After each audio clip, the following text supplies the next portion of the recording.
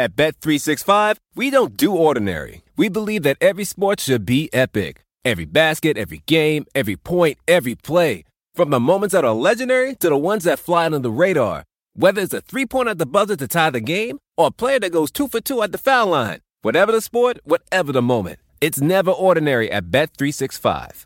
21 plus only. Must be present in Virginia. If you or someone you know has a gambling problem and wants help, call 1-800-GAMBLER. Terms and conditions apply. Hey, look at you. Florist by day, student by night. Student by day, nurse by night. Since 1998, Penn State World Campus has led the charge in online education, offering access to more than 175 in-demand programs taught by our expert faculty. We offer flexible schedules, scholarships, and tuition plans to help you reach your educational goals online. Penn State World Campus delivers on your time. Click the ad or visit worldcampus.psu.edu to learn more. That's worldcampus.psu.edu to learn more.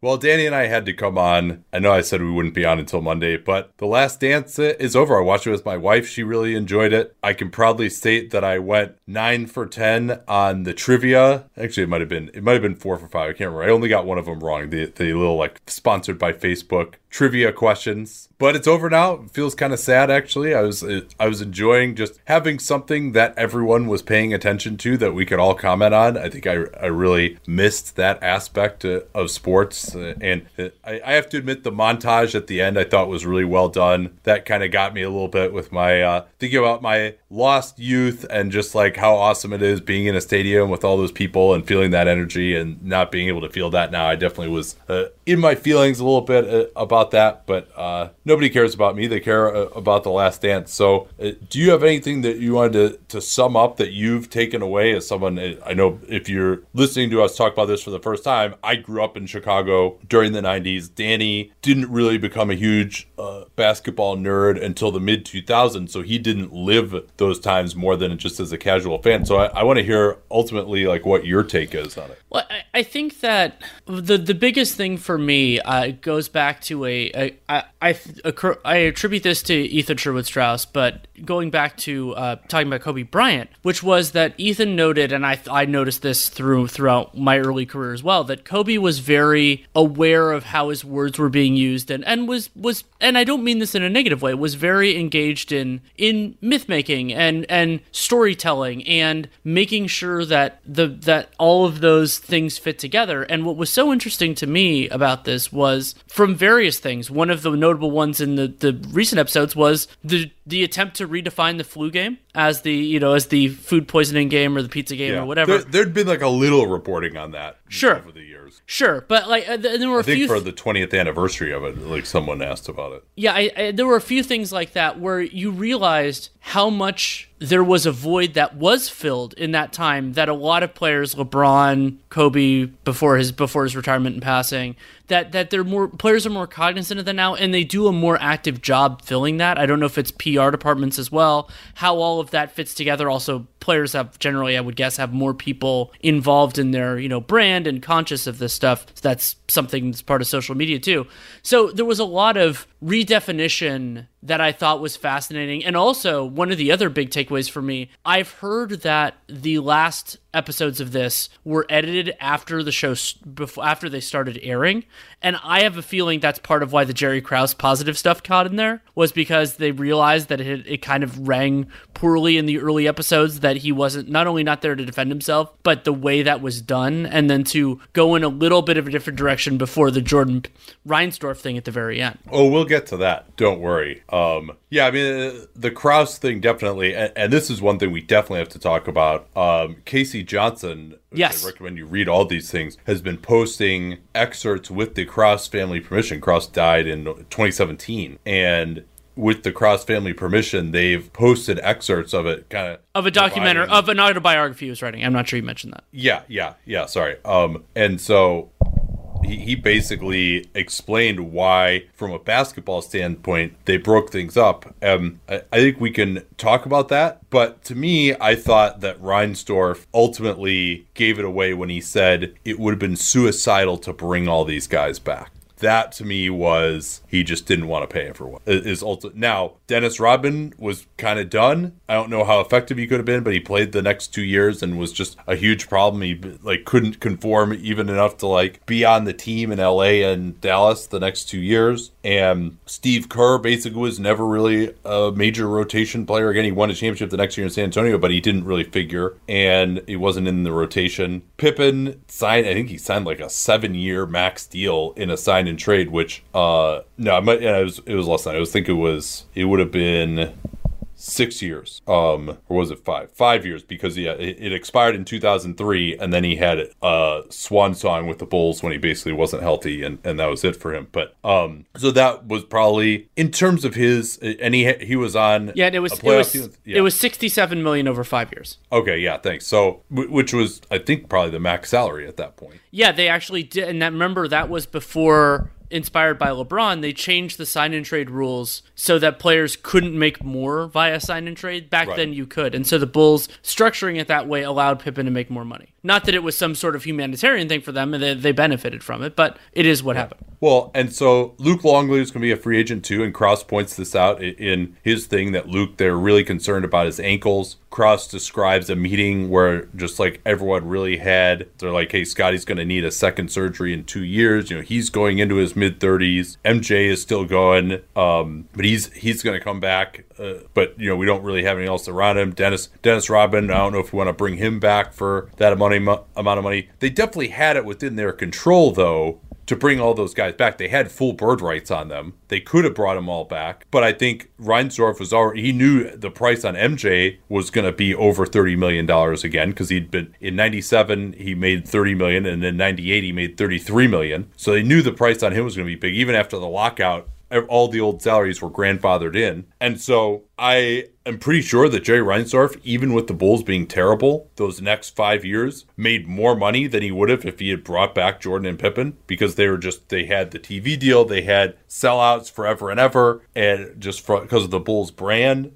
And they had pretty cheap payrolls. They were trying to get salary cap space and rebuild in the summer of 2000. And so... Well, I want to tell a short story on that. So back when I was a ticket broker, years ago, this was in 2011. Somebody told me that the Bulls were had the highest season ticket holder base of any team in the NBA, like in terms of proportion of the arena. It might have even been proportion combined with price. And you think about what they had gone through during that time, and it's not and basically that the idea was that had been persistent. The Bulls happened to be very good in 2011, as you all remember, but it was that idea that they basically set themselves up as a team that people wanted to see even when they were terrible. So that leads to something different than like what Donald Sterling did, which was, have a cheap team, but also people weren't going, but they still made more money because of revenue sharing and all that. The Bulls were in a distinctly different part, but I think that where you're getting at with can versus will is also interesting because of the way Michael Jordan pivoted, which I also think was incorrect, which was his idea that, everybody would have come back on one-year contracts if you asked them. I think a lot of people would have. So, I mean, I think a lot of it to me is just Pip. They didn't want to give Pip a 5-year, $67 million. Right, and I don't think he was coming back for 1 year. I mean, when you consider... I think it would have been foolish of him. I mean, he'd made $18 million, and he could get $67 million. It'd be incredibly dumb to come back. I mean, no, if they were like, okay, 1 year, $25 million, okay, but I don't think that would have been the deal. Right, and so it would have been... So I think the answer is, I think, closer to Jordan's side. It was a choice by Reinsdorf not to do it. It wasn't... And Krause gets into this whole idea of like, it would be a bad idea for the team. There have been plenty of franchises that have put good money after bad to try... And remember, that Bulls team would have been competitive for a championship. Maybe they would have lost. The Spurs ended up winning that year. Yeah, we could talk about that. In 99. And Ken Pelton did a good piece on that, and there are numerous other parts of this, but it is something distinctly different. And when what to me, and you and I talked about this after episodes 1 and 2 of The Last Dance, that this was all telegraphed. It wasn't something that they, they got into the moment and, Jordan gets injured and the lockout and everything, and they went, no, Krause and Reinsdorf knew this going into that year, the whole crazy thing that they said Phil Jackson will not be back as the coach, even if Reinsdorf after the season went and offered him a year back. They like to basically say it's over as early as they did. That tells you what they wanted. And that's what they were going to do. Yeah, I think that's pretty obvious to me. And, Sam Smith will tell you that Phil felt like he was ready to move on. There's also the issue of Jordan slicing up his hand when he's on vacation in the Bahamas. That happened like 2 weeks before the lockout ends. Remember, everybody, and it would also be interesting to see, Danny, of like, if there weren't a lockout, how might that have changed things? If you're making these decisions 15 days after you just won the championship, as opposed to 9 months after you just won the championship, or I guess 7 months after you just won the championship. And also remembering that the chronology of this is very difficult. Like, they would have to have very clear understanding from like Jordan and all these other, like, to do it, because if they re-sign some of the other players early and then Jordan doesn't come back, then you're completely screwed. Or with Pippen and all that, like, teams have done it. Like, moving pieces is absolutely possible, but it's very important to have all those ducks in a row, because the value of Rodman and Kerr and Phil Jackson even is very different if everyone's together or if you lose important pieces.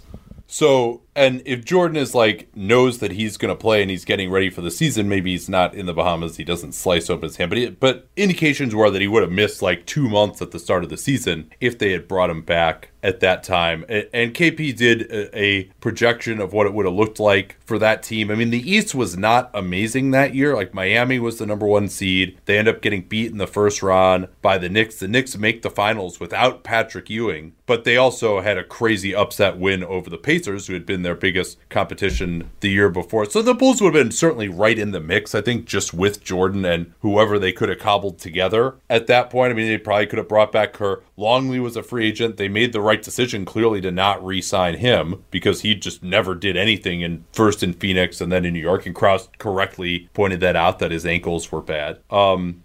And Rodman, maybe he would have just been totally ineffective. Kukoc still would have been there. So they still could have had Jordan, Pippen, and Kukoc. I mean, that's probably enough to compete in the East. I do have a feeling that that Spurs team was really, really good. I think they could have had problems with that Spurs team. And remember, the Jazz actually lost to Portland in the Western semifinals before they even get to San Antonio. But that San Antonio team was nasty. Like, they had a way better point differential than anybody else in the league. Yeah, I think KP had the stat that Spurs team, in terms of point differential, would have been the second strongest opponent that the Bulls had faced during the Jordan era, or during the finals. During the finals run. Yeah, and so I mean the Bulls wouldn't have had really a great matchup for. They Duncan wouldn't have had Robinson. home court probably. Yeah, so it would have been interesting, but I mean it would have been. I think it's not like the Bulls did anything that year. Like, it'd be one thing because the thing that people were so cognizant of at that time was the Celtics. Danny Ainge still talks about this now. Of they just basically rode Bird and McHale and Parrish into the ground. Reggie Lewis passed away. We talked about that last week, and then they were just bad for 10 years after that. And so the Bulls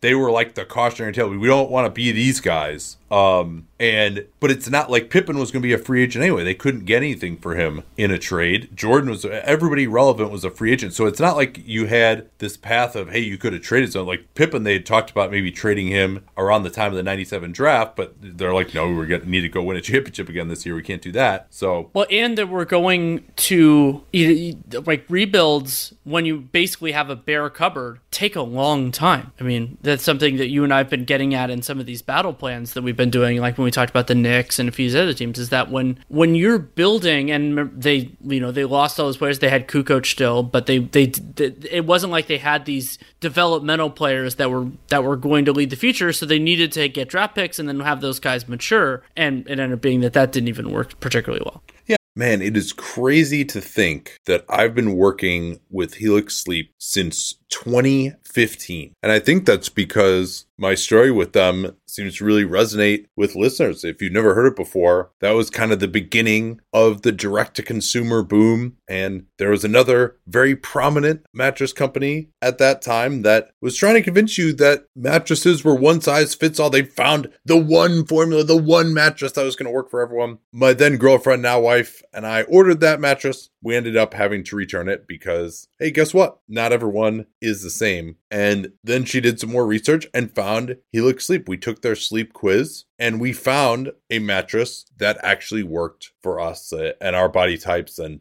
Helix offers 20 unique mattresses. Everybody sleeps differently, and Helix mattresses are designed for specific sleep positions and field preferences: hot or cold, side sleeper, back sleeper. So take that Helix Sleep quiz, find your perfect mattress in under 2 minutes, and it's shipped straight to your door, free of charge. It's no risk because you really need to sleep on the mattress in your own home. You're like, well, how should I order this if I can't sleep? I'm like, yeah, you're not going to learn anything by going to the mattress store and sleeping on the mattress where, do I take my shoes off? Do I leave my shoes on, but then my feet kind of hang off the bed because I don't want to put my shoes on the bed? And is it weird that I'm laying here for more than 30 seconds? You can't tell anything under those circumstances. You might as well just order it, get it sent to your house, get that 100-night trial. They're 10 to 15-year warranty depending on the model. And there's never been a better time to try a Helix Sleep mattress because they are offering 20% off all mattress orders and 2 free pillows for our listeners at helixsleep.com/capspace. Easy to remember /capspace. We talk about all the time here on the program. That's helixsleep.com/capspace. This is their best offer yet. I can attest to that since I've been working with them for 9 years, and it won't last long with Helix. Better sleep starts now. Don't forget that /capspace URL to let them know that you came from us. Man, I just love American Giant. Just an amazing clothing company. I was reminded again of how much I love it when I drove from California to Montana over the All-Star break. And you know what it's like when you're on a long road trip and it's cold, particularly when it starts off warm in the Bay and then we get into some really cold areas. You're like, well, I don't want to wear like my jacket in the car, but then when I get out to fill gas, I'm going to be freezing. But the American Giant hoodie was perfect because despite being made out of a nice heavy material that'll keep you warm, it's not too hot as well. So I was able to wear it in the car, not be too hot, step out of the car, and still be warm enough when I was filling up gas or going into a restaurant or something that I didn't feel like I needed my jacket even when it was cold outside. These things are amazingly durable. I proposed to my wife wearing an American Giant hoodie in the Grand Canyon almost 7 years ago. I still own that same hoodie. I still wear it constantly. And American Giant has since spread out into all sorts of other types of clothing, like their premium Slub Crew tee, the No BS high-rise pant, the slim roughneck pant featured in Giant Magazine issue 2. Every American Giant piece is made in America and designed to last, no exceptions, and it provides year-round comfort. So find a closet staple for every part of your spring days at American-Giant.com and get 20% off your first order when you use that vendor code CAPSPACE at checkout. Easy to remember, we talk about CAPSPACE all the time here on the program. That's 20% off your first order at American-Giant.com. Don't forget that CAPSPACE code to let them know you came from us. And who knows who they could have gotten. They would have needed to refresh at center and power forward. That's what Krause talked a lot about that in that piece, which I encourage all of you to read. But Krause, of course, loyal man to the end, doesn't ever mention the idea of money. And that's what I go back to. For Reinsdorf to say, no, it would have been suicidal to do that. Like, suicidal how? For his pocketbook. That's the only way. And so...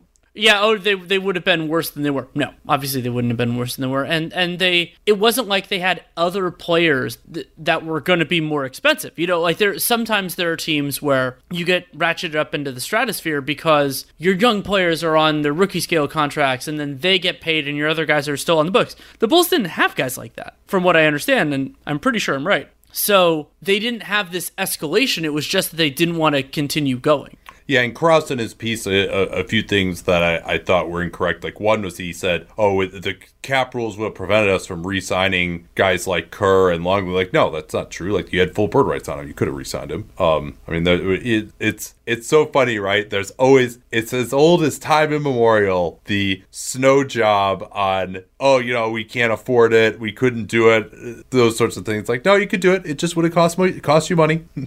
Yeah, I think that part of it was just, Krause was definitely interested in, the ownership and general manager pulling in the same general direction for different reasons. I would say Reinsdorf, I'm guessing it was more financial, and Krause, the excitement of building a team. I mean, you and I, whenever we do the fake thing when we get asked on Patreon or whatever of, oh, what job would we be most interested in? We're not interested in a job where the team is already done. It's you want to build a new team, and you want to try to figure out how to do it from there.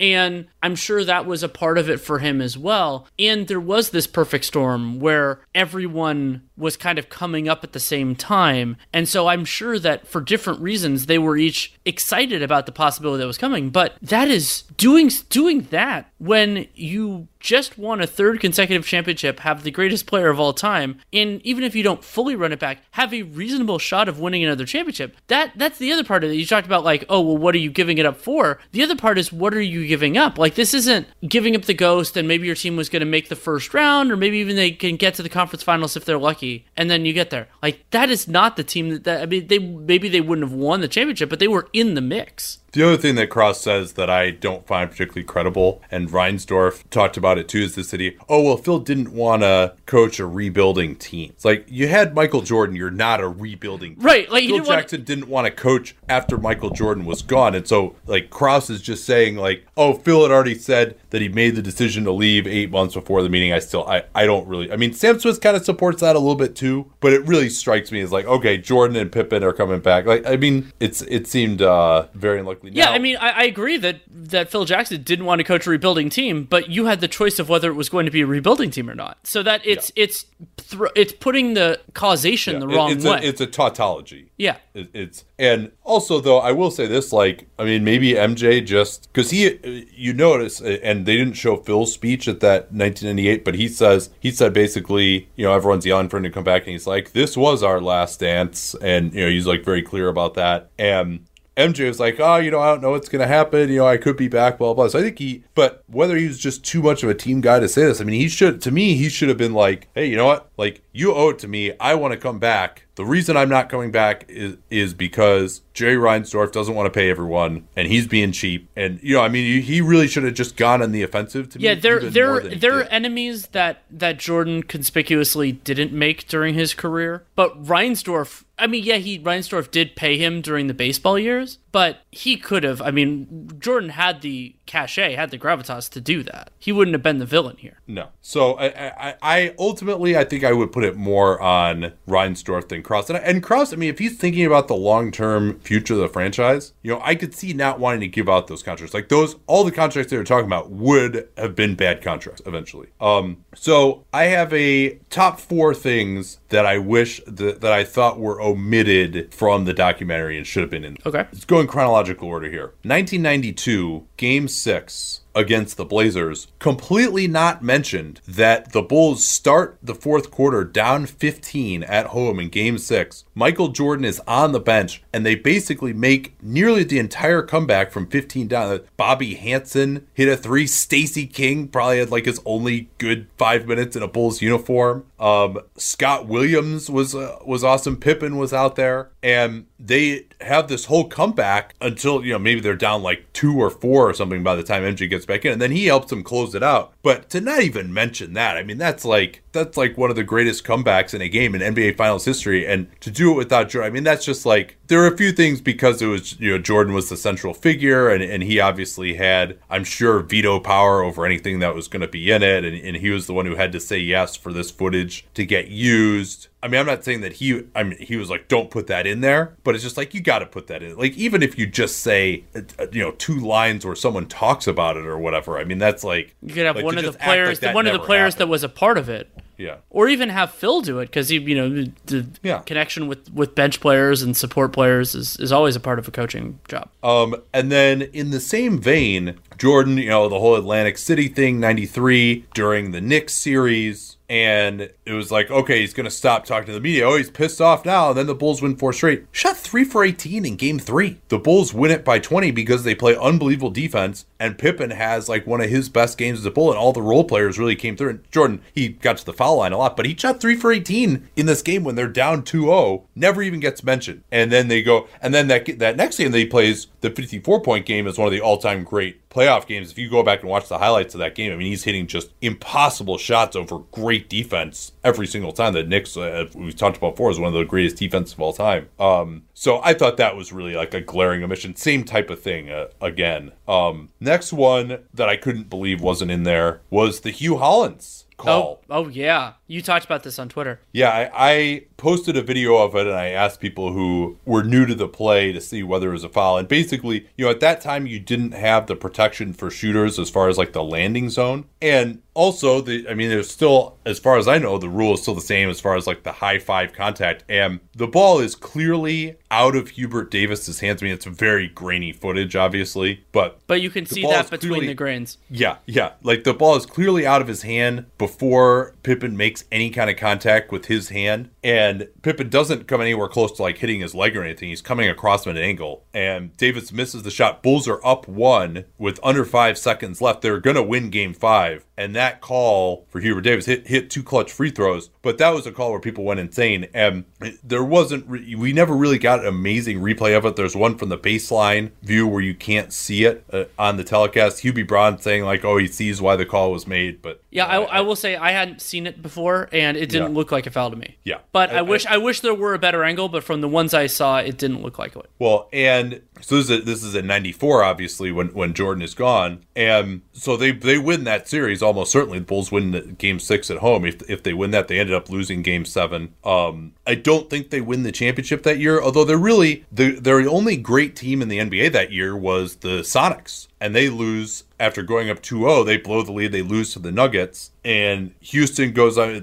Houston was the only other team in the league that it was really, I think, in the high 50s in wins. But, I think that Houston series probably would have favored Houston. They would have had by far the best player. Hakeem was the best player in the league, I would say, when Jordan was gone during those years. So, and the Bulls had Wennington, Luke Longley, and Will Perdue at center, they might have struggled to deal with them a little bit. But, I mean, it's possible they could have won that series. I'm not saying they would have won in the championship, but it would have been a bigger deal if they get to the conference finals. I think they could have matched up pretty well with the Pacers in that conference finals. So I was shocked that wasn't mentioned at all. And instead they decided to focus on the 1.8 seconds. And if anything, I thought they were too kind to Scottie. I mean, as I think about that, because I remember I watched that game and when I didn't notice, because I was, a 13-year-old, that Scottie Pippen wasn't in the game. I saw Kukoc hit the shot. But number one, it absolutely was the right call to go to Kukoc. Yeah, it was a quick release shot. Yeah, it was 6'11". He had made shots like that before. Scottie was not great at getting a jump shot off the dribble. Like, he didn't have the quickest, most versatile release. He couldn't really create separation. He didn't have like a great 18-footer. He usually would only take that if he was wide open. And Kukoc made a great shot. He was the guy that they should have gone to. That didn't mean he was the best player on the team. He wasn't. But in that specific situation, when you needed to get a shot off, it should have gone to him. And obviously, it was the right move because he fucking made the shot. And also worth noting that Pete Myers, who replaced Pippen, makes an unbelievable inbounds pass to the free throw line to Tony Kukoc, who's being kind of like half fronted by Anthony Mason, who is an awesome defender. The pass was just amazing. Took him right into the shot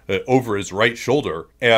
So, Pippen was a great passer also, but the pass that was thrown was perfect. So I don't know if Scottie Pippen would have actually thrown as good of a pass as Pete Myers did. Would you have had Pippen not as the inbounder in that situation, more of a decoy? It seems to me like that was part of what made him aggrieved, was that they couldn't even think that he was a part of it. Maybe so, but here's the thing. Has anything in NBA history like that ever happened other than that incident?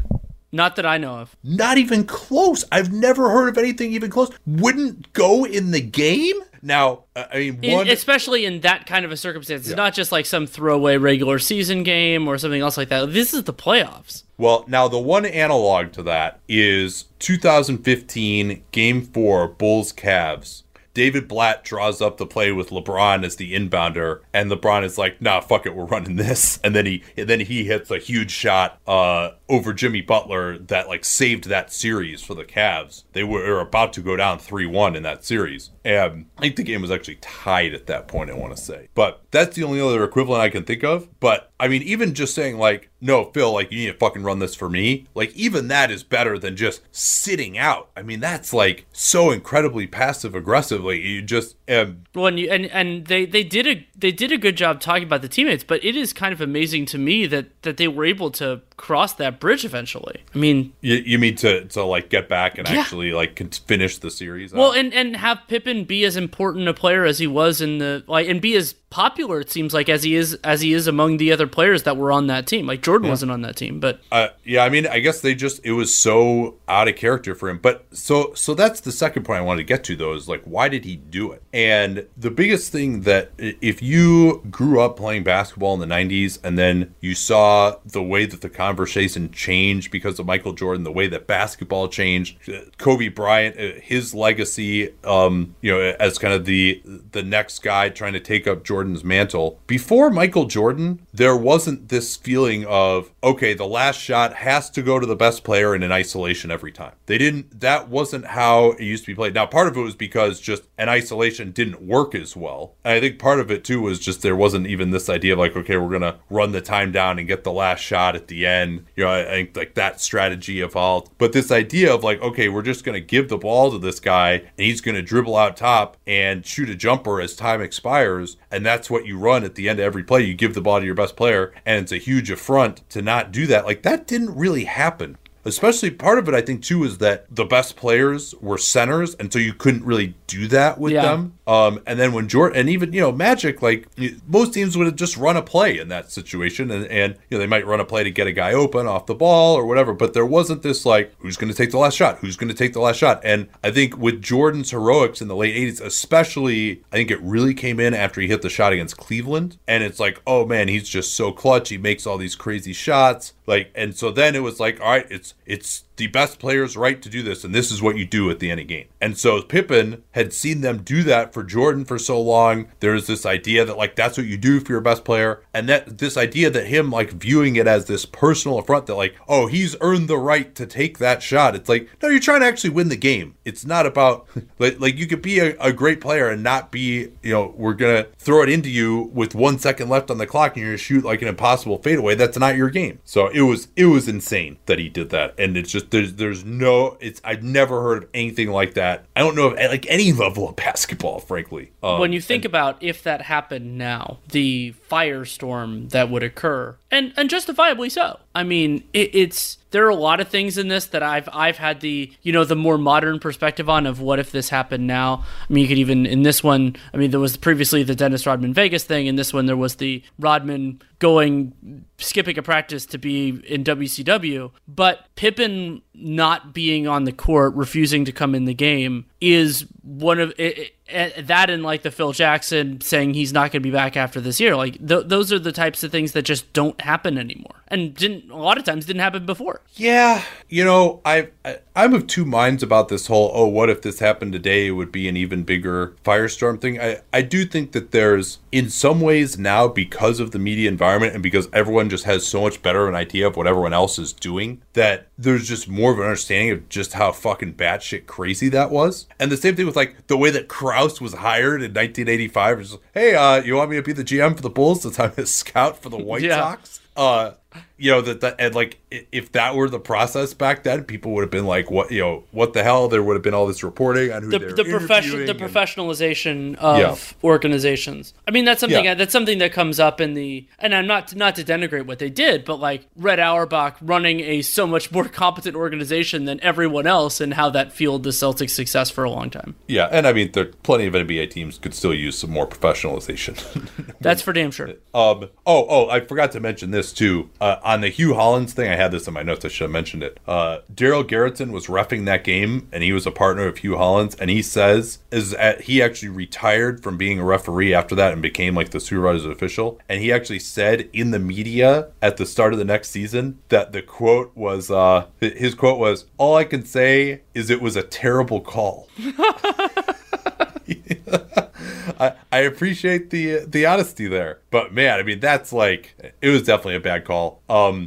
And the point was made to me, well, the Bulls like benefited from so many calls, and I was like, what? Like, what call did they benefit from that was that iffy? I mean, maybe the Jordan no call on Russell. I'm more along the lines of Russell never could have stopped his momentum anyway. Yeah, it's on that play. My stance is that you need to create the general standard in those circumstances should be you created an advantage that would not have been created otherwise. And I think the advantage would have been created. So it's best to be a no call. And he was going that direction anyway. That Game 6 was one of the few games pre-2003 that I do remember watching live. And I remember the play that got me on that, because I didn't know basketball very well at the time, was the steal, Jordan on Malone, and being like, oh, like that was a great read and a great decision. And that is what gave them kind of the opportunity to make that all happen, was to have enough time. And I mean, Phil going no timeout, but getting a steal as opposed to the Jazz even getting a shot up when they had the lead. Anyone who's seen our YouTube videos knows that I don't wear formal stuff all the time. So when it's time to dress up rather than dress down, I highly recommend Indochino. They were the official outfitter of my wedding. I got my tux from there. All my groomsmen got their sport jackets from there as well. I felt really good about having them be the outfitter of my wedding, because all of my groomsmen were going to get stuff that they could continue to wear that fit them perfectly. Because when you go somewhere else, you're not going to get something that's made for you. So why not measure yourself in 10 minutes or visit a showroom rather than feeling like you're wearing somebody else's suit that they tried and failed to tailor for you. And not only does Indochino have the suits that made them famous, but now they've got everything. Blazers, pants, women's wear, outerwear, designed and made for you. Hundreds of high quality fabrics to choose from. European wools, linen, cottons, tons of colors, tons of patterns. You can customize things like the lapel, the vents, the pockets, and you'll get a piece that is personalized for you in fit and style. Level up your game with Indochino. Go to Indochino.com. Use the code CAPSPACE. Use the CAPSPACE we talk about all the time here on the program to get 10% off any purchase of $399 or more. That's 10% off at Indochino, Indochino, Indochino.com. And don't forget that CAPSPACE code to let them know that you came from us. At Bet365, we don't do ordinary. We believe that every sport should be epic. Every goal, every game, every point, every play. From the moments that are legendary to the ones that fly under the radar. Whether it's a game-winning goal in the final seconds of overtime or a shot on the goal in the first period. Whatever the sport, whatever the moment. It's never ordinary at Bet365. 21 plus only. Must be present in Virginia. If you or someone you know has a gambling problem and wants help, call 1-800-GAMBLER. Terms and conditions apply. So the end screen I also thought was extremely misleading. It says Phil Jackson was replaced. Okay, I can buy that. They had this weird thing where they're like, Tim Floyd is the coach in waiting, but Phil Jackson could still be the coach if he wants to. And then of course he didn't want to. Michael Jordan went back into retirement. Okay, that's true. Scottie Pippen was traded. Like, no, that's totally misleading. Like, he was technically traded, but he was signed and traded. Yeah, you would say like he left as a free agent would be the way that I would phrase that. Yeah, and they actually helped him out so he could get more money in the sign and trade. Right. They didn't get anyone back. They just got some bullshit second round pick and like Roy Rogers or something in that trade. It also said Dennis Rodman was released, also inaccurate. He just like his contract expired. And then Steve Kerr was traded again. He was signed and traded to San Antonio. So that was pretty misleading. I mean, maybe the guy who went on there just like looked at Basketball Reference and saw that or whatever, but that seemed incorrect. Can I give you some interesting nuggets from the box score of Game 6 of the 98 finals? Absolutely. So I had it in my head that the pace was 72 possessions. By Basketball Reference's calculations, it was actually 76. Whoa now. Hey, big spender. But that so that's probably about right. And so the offensive ratings are actually 114 and 113 in that game. Jazz had 37% offensive rebounds. Scottie Pippen plays 26 minutes on his totally messed up back, plus 16, 4-7 from the field, 8 points. Only other Bull in double figures besides Jordan was Kukoc with 15 points in 42 minutes. Scott Burrell, 0 for 1, negative 17 in 10 minutes. I would presume those are mostly minutes that Jordan didn't play, though Jordan played most of the minutes in that game. Yeah, I mean, Jordan played 43 minutes, but, and then Jordan, 44 minutes, 3 of 7 from 3, 15 of 35 from the field, 12 of 15 from the line, 45 points, 1 assist, and 4 steals. And Karl Malone actually had a wonderful game in that game, 31 points, 11 rebounds, and he did it on only 24 true shot attempts. And he had 7 assists. He was awesome in that game, but he had the 5 turnovers, including that huge one at the end. Stockton, pretty tough game, only played 33 minutes. He generally didn't play that many minutes even at that point. The rotation was usually he would go out, and I think he was in foul trouble a little bit too. He had 4 fouls, but he would go out with 6 minutes to go in the first and third quarters, and Howard Isley would come in for the rest of the time. So yeah, it was Stockton Stockton generally, like, his playoff numbers are pretty ugly compared to regular season. Like, he was not a great playoff performer. He only had 5 assists in the game, too. So it was pretty awesome game, though. I have something big picture I wanted to ask you. Yeah. As a fan, because you're at the age and the right mindset to be there. How did you feel then and now about the unusual circumstances of Jordan missing so many years of what was prime or prime adjacent for personal choice? I'm not criticizing him for doing it, but that is distinctly unusual. This isn't Barry Sanders retiring or anything like that. Like, he took time off and came back. Like, do you feel like, especially considering some people use the best career argument as opposed to who was the best individual player, do you feel like that you missed that, or is it just kind of part of the story? How do you feel about it now, and how'd you feel that? Well, now, a point was made to me. I said on like a podcast talking about Jordan versus LeBron that LeBron takes a lot of regular seasons off, and I was like, and Jordan didn't do that, but he literally did take a season and a half off in the middle of his prime to kind of recharge. So that does need to be considered. I mean, I wasn't like mad at him for retiring. I was sad. I totally understood with like his dad. The whole like gambling thing, that didn't really reach my consciousness at that point. I mean, I still was a big Bulls fan. The next year, I watched a bunch of games. I watched all the playoff games. But it was so awesome when he was coming back. But it was really, I mean, I think maybe just because I was a fan, Strauss talks about this, like the creeping determinism of like, oh, it seemed like they were always preordained to win. And like when they lost to the Magic in 95 after he comes back, I'm like, number one, Jordan like doesn't look like the best player anymore. Like, he got outplayed by Penny Hardaway. It looked like the Magic were just like going to be on top. Like, they were going to, because that had been the way that it was too, right? Remember, like, first it was the Celtics, and then Detroit. It was Detroit's turn, and then it was the Bulls' turn after that. And then it was like, oh, well, it's Orlando's turn now. And Orlando was younger. The Bulls were old. They had this huge hole at power forward. So I was like, is this it? Like, I mean, I guess MJ's going to come back. Like, is he going to be the same guy as 32? I didn't have quite as good of an understanding of like the way basketball players age at that point, but it clearly was like, all right, he's not in his prime anymore. So I definitely was like, man, there's like, no one knew that they're going to win 72 games the next year. And they didn't get Rodman until like right before the season. They had nothing again at power forward that year. Like, they weren't able to get anyone in the offseason. Grant leaving was a huge blow. Grant killed them in that series. But I mean, did I answer your question? I kind of. I think so. It's weird for me because. But it was fucking awesome when he came back. Yeah. I mean, but I was just like, oh my God, is he still going to be Michael Jordan? Like, that was not contrived in the film. Like, that was real. And then he goes 7 for 28 in his first game. And I was much more prone to the narratives at that point. I was like, because like when Johnny Kerr, they showed the film of him making that shot against Atlanta right before the 55-point game. And Johnny Kerr's like, oh, he is now back, because he made like this one game-winning shot at the end. And so I was like, oh yeah, he made this one game-winning shot. Now he's back, because so much of the narrative at that point was wrapped up in like, okay, it's your mental fortitude. This guy always comes through. This guy never comes through. I didn't have like as much of an understanding of just the vagaries and the randomness of it all as I do now. So I was like, oh, he's back. Then he had the 55-point game. Then he has 48 in the first round against Charlotte. So I thought he was like pretty close to back, but then they lost against Orlando. Anything else that stuck out to you at all, or like things that you didn't know that you were surprised by?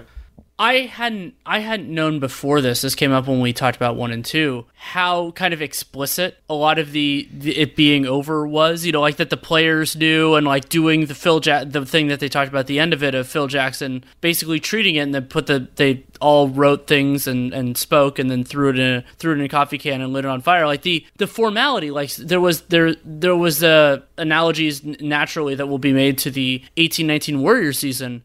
I don't think there was anything public or private as formal as any of that kind of stuff. Part of that was because a lot of the players were under contract, and it was really just KD leaving, and we couldn't have seen what happened in the 1920 season coming. But for a team that wins the championship as such a dominant force, to just be like, oh yeah, it's going to be over after this, that still boggles my mind. Well, I will say when after we recorded after Game 6 last year, I was thinking of this with the Warriors. 'Cause to me, they're the closest thing to these Bulls with all the star power that they had and the drama and all that. It was a shorter time period, of course, but for it to end with like KD tearing his Achilles one game and Klay Thompson tearing his ACL the next game, and like Strauss and Slater at like that night at like 4 a.m. after we had all done all of our work after that game, Game 6 last year, they came over and we were all just like hanging out and like reminiscing because we knew like it was all going to be over and everything was going to be totally different. Didn't realize how different at that time, but at least in a basketball sense. And so I was struck by at least like that team had that moment that they talked about where like Jordan wrote the poem and like Phil Jackson got them all in a room and they did that ritual, which I thought that was like a really cool, touching thing. And that Warriors team didn't have that level of togetherness, and KD had 1 foot out the door and stuff. But I did feel kind of sad that team never had that moment, especially because like KD wasn't even there when they lost. Like he's like had just like gotten a surgery in New York. Like they never, like he leaves and goes to New York from when he gets hurt in Toronto. He never sets foot in the Bay Area again. I don't know if he has to this point. Probably has at this point, but like I mean, you would imagine he came back at some point to like clean out his apartment and shit. But like I don't know, maybe he had someone do that for him. But yeah, I mean that was to just like never even have a moment together to say like, hey guys, it's been real at the end. Yeah, like that catharsis, denouement, whatever you want to call it in the specific context. I think that is something special about this team, that they did know it, and it was, I'm sure, useful for those players to tell Kerr, and this is a part of Krause's thing, tell Kerr and Longley and all that, just get the most money you can, like we're not bringing it back. But they could have. I mean, they could have done it differently, obviously. A big picture thing for me is I'm extremely happy this exists. And I am thankful that ESPN changed the timeline and that it came out during this period where not only to give structure, but to give us something to look forward to in a shared experience, when shared experiences that are positive are few and far between. It's more shared, separate experiences right now. I'm extremely thankful for that. And it added new footage. It added new things, not only to my experience, but I think to everybody else's. And it will be challenging. It's just going to be an interesting part of this legacy to see what parts of this are seen as canon moving forward and what parts of it are just, this is one person's interpretation. It's true based on your point of view, as Mike Prada said in his newsletter thing after the early part of this. And so overall, huge positive, but that element of, because it was run through somebody who had their own perspective and had a reason to want certain things in and certain things out, and that was functionally mandatory from this narrative experience, that it is fundamentally different. And so I think that some will try to say that's a good thing or a bad thing, anything like that. I don't think there's a need to make a definitive pronouncement. It just is what it is, and I will appreciate it for that. I thought it was good. You mentioned the changes, but I mean, Scottie Pippen, his interview didn't happen after things started getting released, and like there's a little bit of backlash over like Ross getting shit on. So like him say, like he was like the greatest GM. Also, there like people note that like Scottie hasn't necessarily said that Jordan is the best. He's like said maybe it's LeBron. Scottie did say, I was playing with the best player. We had the best coach. We had the best GM. So maybe that just meant the best player at the time as opposed to the best player ever. But yeah, I mean, when you said like, oh, what are the things that'll be canon? Like what sticks out to you when you're talking about that? Well, I don't know if people will see this as definitively that it's the food poisoning game, not the flu game, or something else. Food poisoning is too many syllables. Yeah, the pizza game, Pizzagate. I mean, it could be stomach flu. I don't know. Yeah. That's so, like, what do you, if it was in fact that, like, they did something to that pizza, what do you think they did? Like, if you're working in that pizza joint and you know that Michael Jordan is about to get this pizza, like, what do you do to be like, oh, yeah, this is going to, that you have on hand?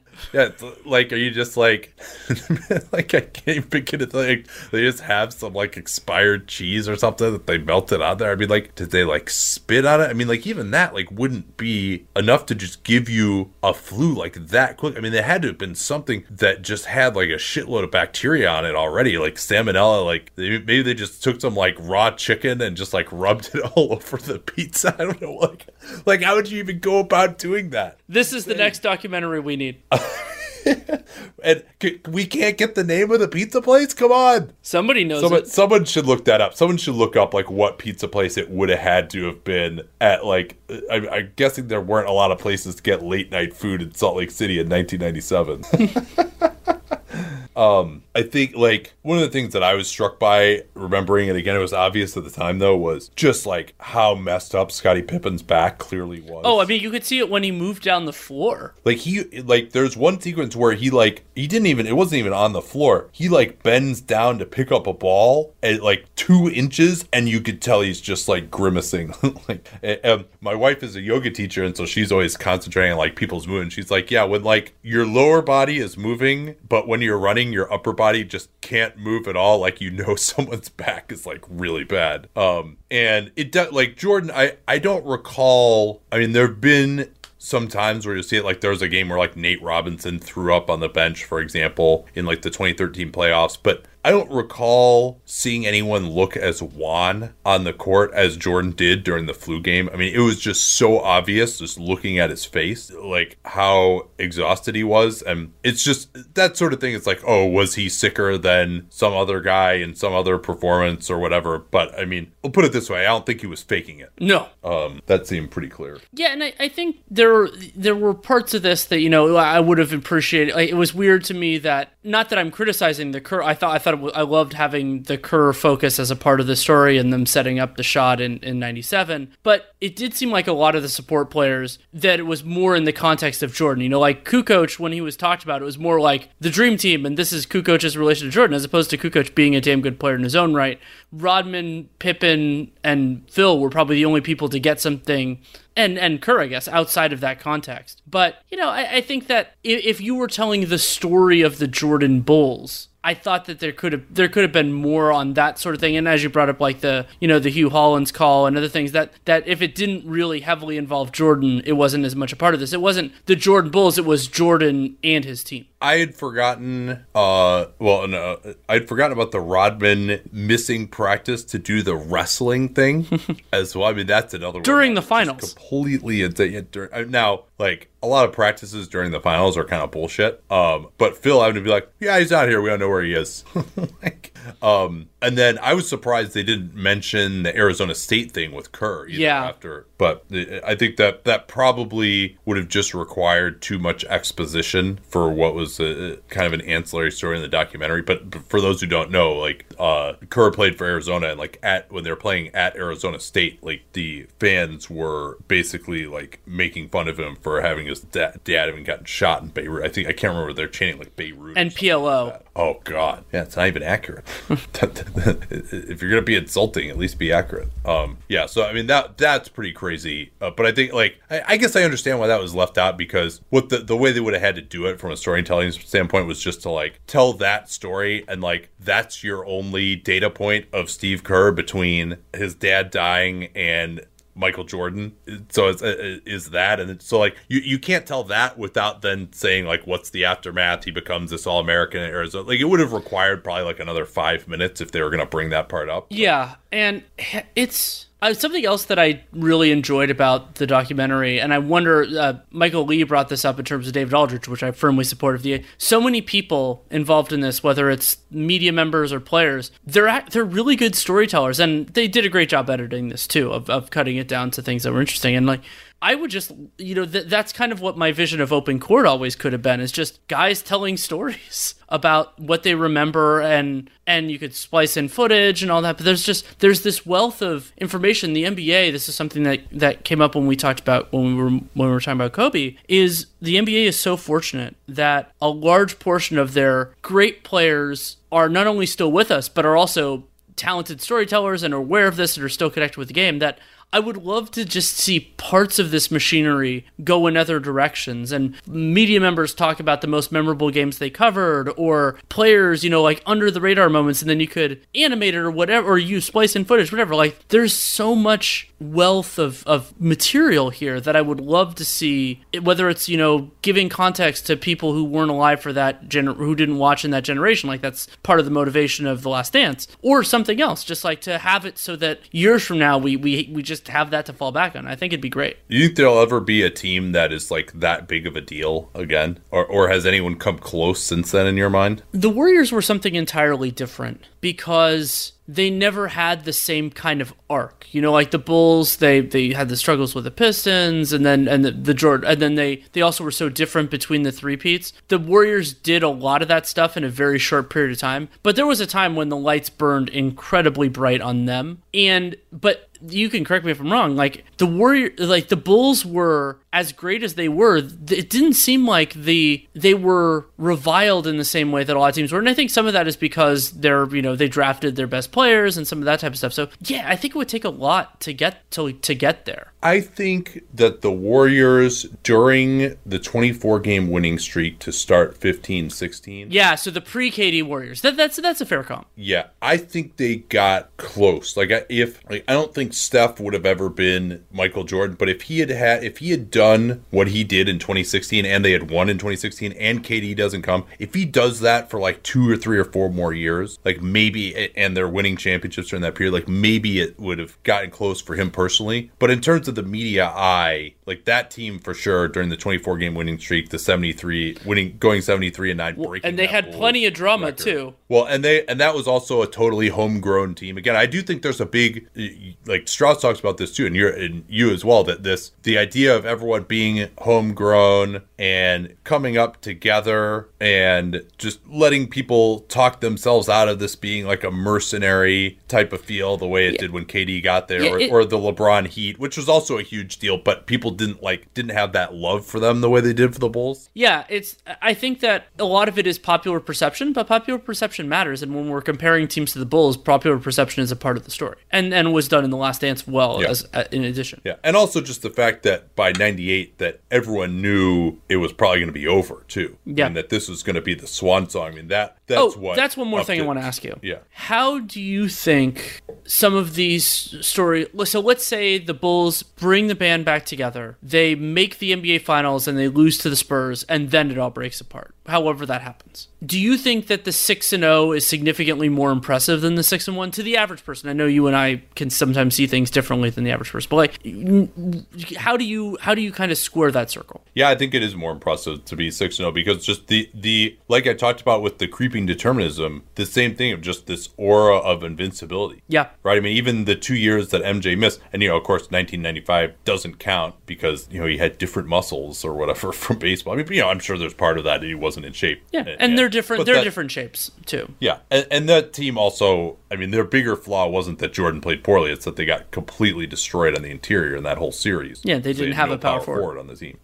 So no, I think actually it might make their story more interesting. It also would have depended how that went down, right? If they lose in 7 in just an absolute dogfight to the Spurs as opposed to just getting swept, or like 5. Yeah, where the Spurs are just clearly better and they ran out of gas and that was it, as opposed to, man, this is, one of history's legendary last stands type of thing. I also think that people would have, let's say the Spurs win that series, I think the Spurs would have a lot more respect too. I mean, not that they're short of it, but I mean, if they, like to actually vanquish the Bulls, to be the only team to do it in close to full strength fashion would be. That would have been an early feather in the cap. You think about the legacy of Popovich if that had been the start, as opposed to the way it actually began. Yeah, I wonder if Phil Jackson would have said that the season had an asterisk then.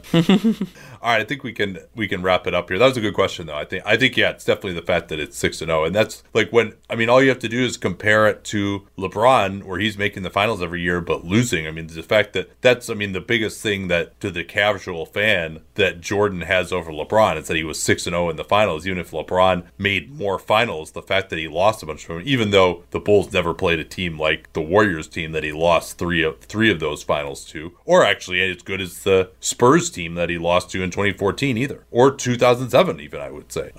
I don't know. Maybe I'm giving too much short shrift to like the Sonics and Jazz team at the end. But the fact those teams won 64 games was in part because the week was pretty weak at that time too. Anyway, all right, I'm rambling. Let's wrap this up. Anything to talk about before we go? Have a new piece at The Athletic about the Knicks Q&A that's coming out on Monday. Should have a new Real GM Radio on Monday afternoon, evening. So you can look forward to that. and a lot more coming out in the near term, but it's still working on it, so I'll tell you about it when it happens. I had a fun show with Hollinger today. We debated all of our disagreements on NBA awards. That was fun to do because, I mean, he knows a lot more about basketball than, or he's forgotten more about basketball than I know. So it was fun sparring with him about some of that stuff for sure in a respectful way. I assume he's still going to do the podcast with me next week. We'll see. And of course, the COVID Daily News is rolling on. I hope you guys will give that at least a shot. Just give me the first 15 minutes of it, even if you don't. We've been together a while here, and if you haven't tried it yet, please at least give it that kind of a shot and see if you think it's useful for you. I hope that it will be. If you're really just suffering from news fatigue, it should help you as opposed to just hopefully not making you feel like, oh man, I got one more thing I got to listen to. It can hopefully replace some of the other ways you're getting your coronavirus news. All right, we will talk to you all next time. Till then. At Bet365, we don't do ordinary. We believe that every sport should be epic. Every goal, every game, every point, every play. From the moments that are legendary to the ones that fly under the radar. Whether it's a game-winning goal in the final seconds of overtime or a shot on the goal in the first period. Whatever the sport, whatever the moment. It's never ordinary at Bet365. 21 plus only. Must be present in Virginia. If you or someone you know has a gambling problem and wants help, call 1-800-GAMBLER. Terms and conditions apply.